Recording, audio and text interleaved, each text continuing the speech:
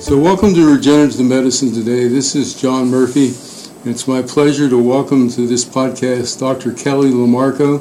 Dr. Lamarco is Senior Editor of Science Translational Medicine, which is a AAAS journal. Dr. Lamarco, welcome to Regenerative Medicine today. Thank you for having me. I'm happy to be here.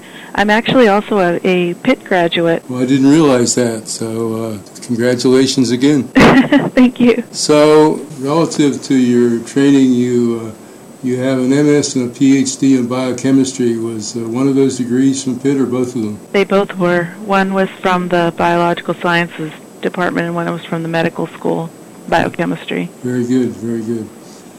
So maybe the place to start is, I know you and your colleagues have designed this journal to fill gaps in translational biomedicine, bioengineering, bioscience. Tell us a little bit about these gaps that you're trying to fill. Well, we conceived Science Translational Medicine back in 2009 because everyone was thinking and talking about how several decades' work of really remarkable advances in biomedical research hadn't been translated effectively into better therapies or preventative measures. And we sought to investigate why and also to highlight some of the best translational research across broad field that was going on at the time. We had the lofty goal of hoping to help advance translation by the starting of our journal. One of the reasons that these measures weren't being translated effectively was because of some of the gaps in biomedical translation that have inhibited really unprecedented opportunities for progress in human health care. When I speak about the gaps, I usually will talk about 5 gaps, although there are others. An innovation gap, a regulatory gap, one would be a knowledge gap, an education gap, and then finally gaps in policy measures that we need in order to make use of the advances that are happening in translational research now. And when we talk about policy, we cover a broad range of topics in the journal. There are other gaps. There is the elephant in the room, the funding gap. That could be a whole podcast on its own. And then there's also an implementation gap, how to translate new measures to patients into primary care, for example, and also to take what we've learned to enact these new policy measures that we need in order to improve human health care. Although we're interested in those later gaps, the implementation gap, for example, and the funding gap, and we have discussed it in the journal, we have really had very few papers on the latter far end of translations. Most of our papers are from more mechanistic or technological advances in translational research. So, of these 5 gaps, do any of them seem to be more critical or harder to conquer than the others? Well, the knowledge gap, first of all, I should say that slow translation, we think of it as a long road and a new problem, and we look at some of the recent data on the numbers of drugs that have gone through the regulatory pipeline and how few, I should say, were actually first in class. We think of this as a new problem. It actually isn't so new. Penicillin, from the time of initial discovery to use in patients, was 18 years. So the problem of translation taking a long time is not new. I think what we have come to realize in the last 5-8 years is that we've had a little bit of a rude awakening, and that's that we don't know as much about human biology as we thought we did. And I think we learned this through much of the work that we had been doing, say, in the 90s, where people thought that there were going to be many magic bullet-type drugs. We saw how the beautiful science led up to the discovery of statin drugs, and we thought that was a story that would be replayed over and over again. But the truth is the body is very good at finding a way around whatever you do to try to treat an illness. So if you target one particular protein, that works in a few cases, but it's not going to be the general rule. Gleevec, it's a rare and wonderful example of a targeted therapy. But as we see in the cancer field, targeted therapies work for a while, and then we have the problem of resistance development. So people have taken a step back and started to redirect the R&D engine toward deciphering the natural histories of human disease, and then using this knowledge to try to select therapeutic approaches that will be more fruitful. And rather than relying so heavily on studying a disease in an animal model and hoping that the process is the same in the human disease. So that's one of the things that's happened in translational research, this new focus on, or a sort of a more intense focus on trying to understand human disease rather than just trying to recapitulate what we think the disease looks like in an animal model. So you've described an interesting set of circumstances here. As I listen to your comments, it brings to mind the overall broad discussion about personalized medicine. Could I appropriately translate what you just said, that you're really an advocate of personalized medicine as the way forward? I think that remains to be seen. I think that we don't really have enough information to understand whether we're personalized medicine, how exactly it's going to look. I think we think about personalized medicine as a patient-by-patient basis, but it's really probably going to be groups of patients. The interesting thing I think that might come out of the personalized medicine initiative, one of the important parts of that is the involvement of patients and patient data. I think that what we may learn once we have enough, and I mean now that we finally have the ability to, because DNA sequencing has become so inexpensive, various kinds of omics techniques have become more automated. Once we collect all of the information, what might happen then is that we'll be able to devise or decipher molecular networks that play a fundamental role in biomedicine. So I would say tomorrow's human biology, and I don't know how close we are to this kind of personalized medicine, but would be the defining of those molecular networks that will happen through collaborations among physicians, scientists, engineers, mechanistic biologists, computational biologists, because what we need to do is understand what the disease driver networks are. This dovetails nicely with understanding the natural history of a disease, because we'd like to look at the disease not just when the person comes to the doctor's office with type 2 diabetes, but what's happened during the 20 years before that full-blown disease has manifested and is now diagnosed as type 2 diabetes. So what is going on during that time, if we can look and we can understand in individual patients what trajectory they're on, it's possible that we could sort of turn our attention toward the wellness-centric approach, where we would intervene early in the disease process before the full-blown disease manifests. So I think that if I think about personalized medicine, I think about, well, of course we think about cancer, the cancer drugs and the combination therapies. And I think there will be some successes there, especially if we combine it with personalized immunotherapy. But what I like to think about is even farther down the road, when we have devised and when we understand the molecular networks that play a role in the development of a disease. And then we can personalize in a little bit of a different way by trying to attack the disease before it manifests. I would agree with you that understanding precursors is important in the overall realization of what we want to accomplish. So if we go back to your gaps, we've talked about knowledge or lack of knowledge.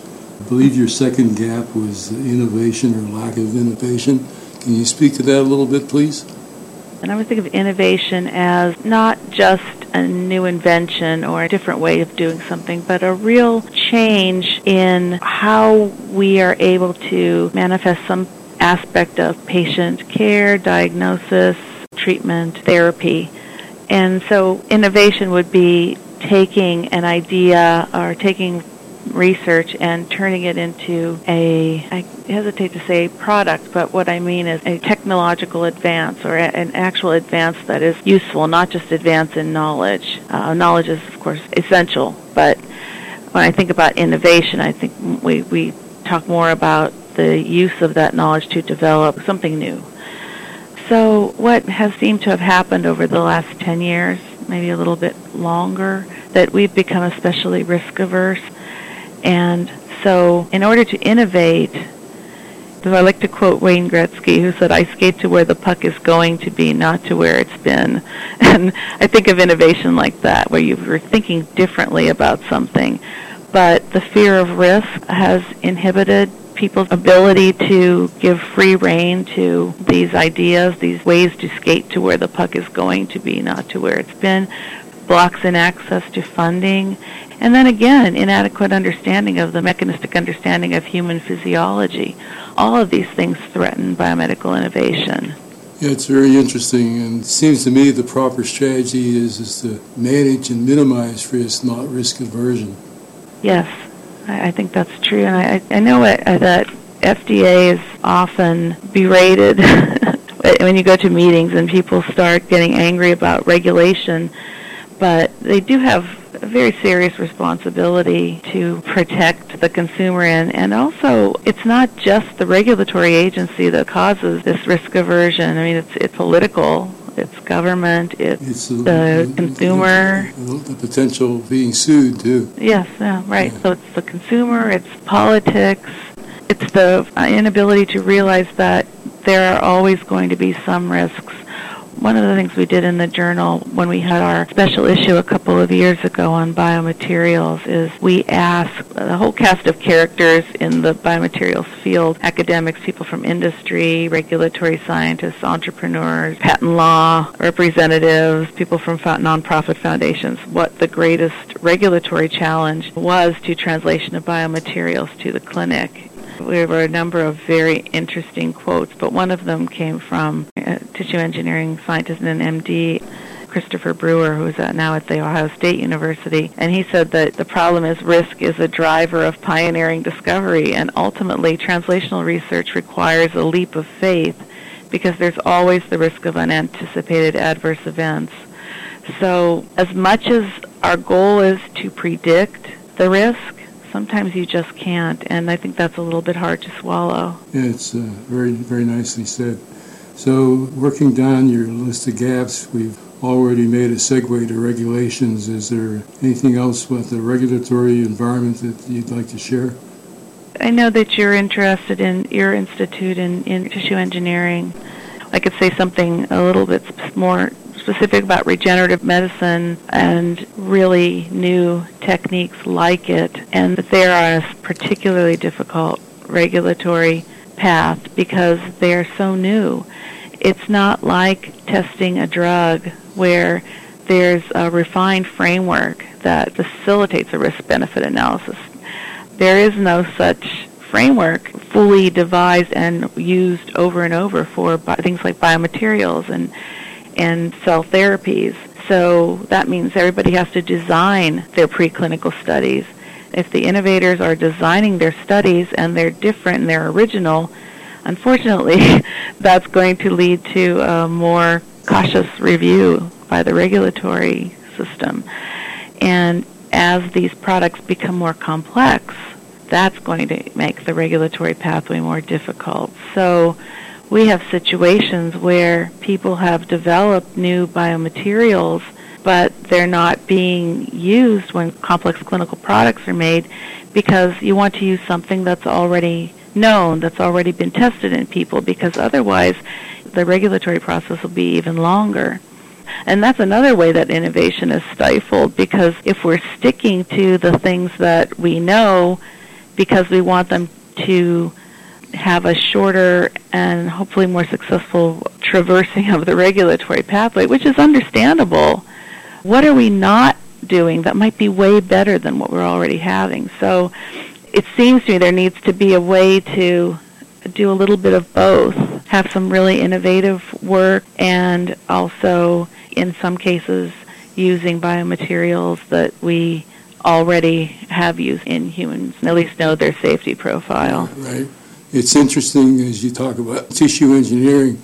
Of course, most tissue engineering winds up to being classified as a device, which, at least from my perspective, seems to be easier to get an approval than a biologic. So there's some pros and cons with that particular environment.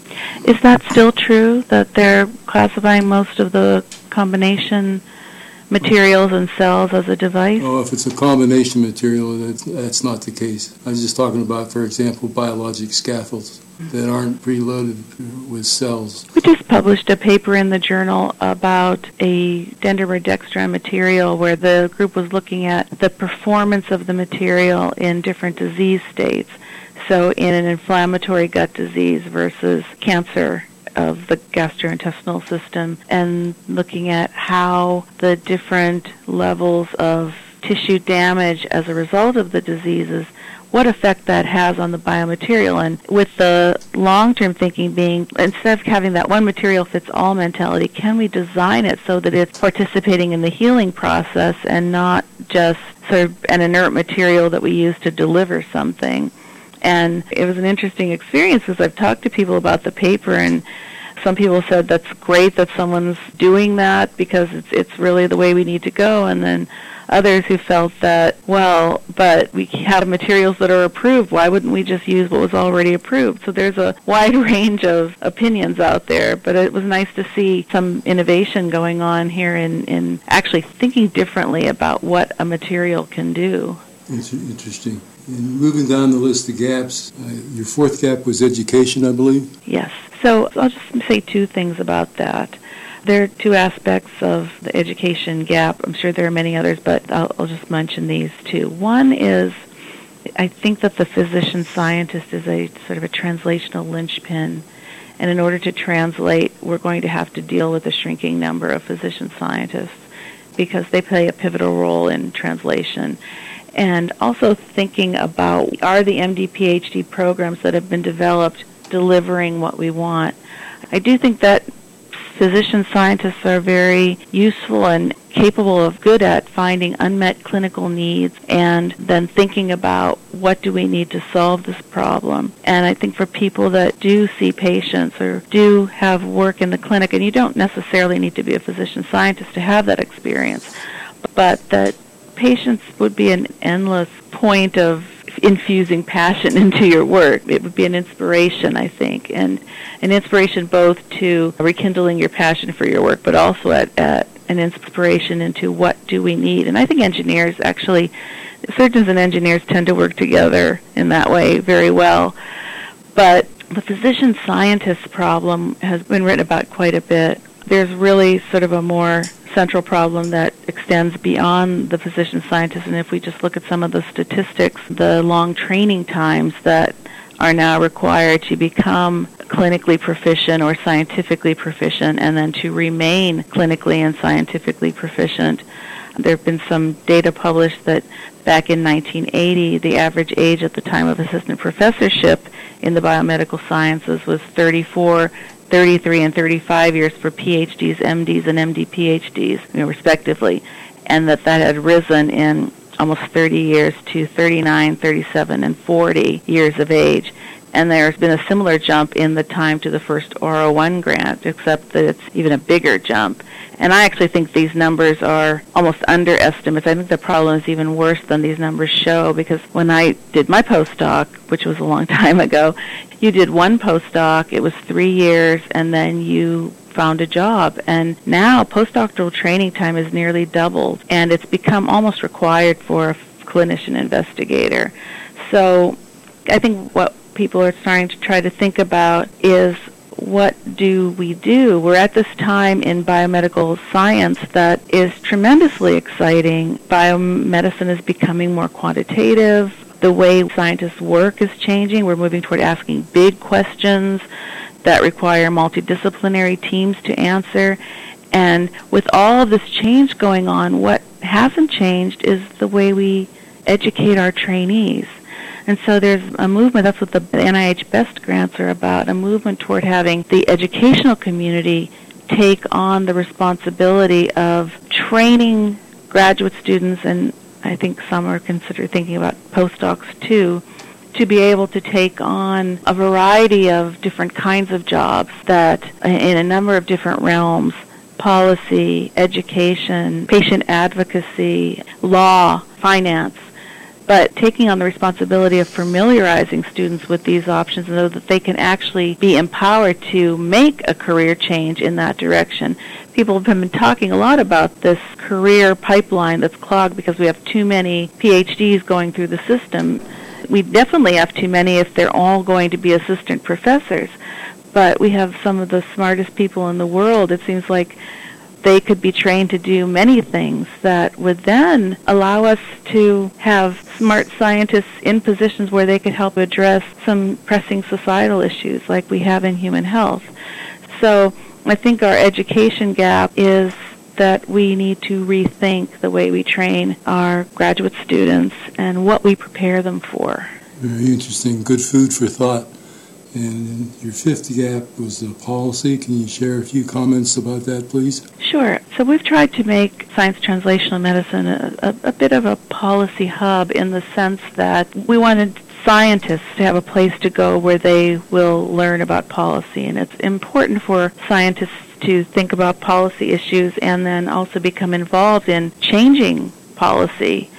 When I talk about this in seminars, I always quote this really funny quote I pulled out from Michael Faraday, who said to the Chancellor of the Exchequer when he was asked, why should the government fund his research on electricity? He said, because one day, sir, you will tax it.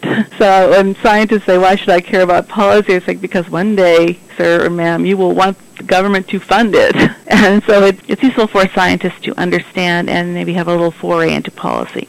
So in the journal, in order to become a policy hub, we made all of our policy articles freely accessible to anyone, even if they don't have a subscription, because we were worried that communities beyond academic science weren't able to, maybe they weren't reading these articles, didn't even know they were there. So we talk about things like funding and ideas for early venture funding. So that gap in funding between, say, the first tiny phase 0 study and then moving on into a full-blown clinical trial, there's a gap there where work needs to be done that's difficult to have funded.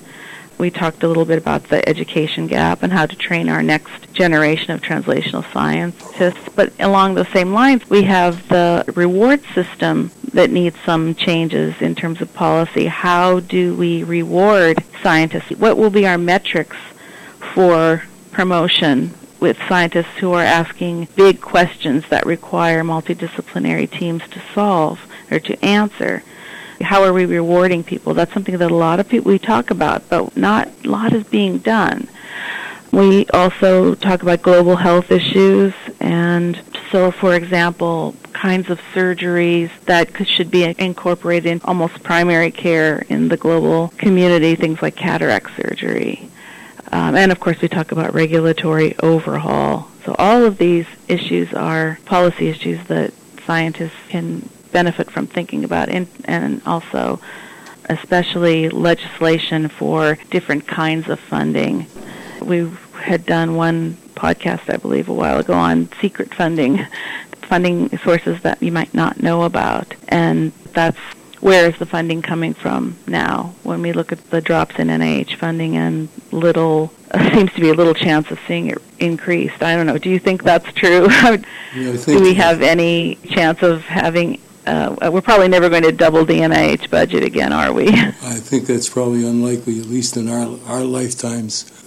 So you've done a nice job of identifying these gaps, and we said at the beginning we were going to talk about the gaps and then talk about the journal, but I think we've talked about both of them in concert. But if you had some other comments you wanted to share about the journal, give you an opportunity to do that.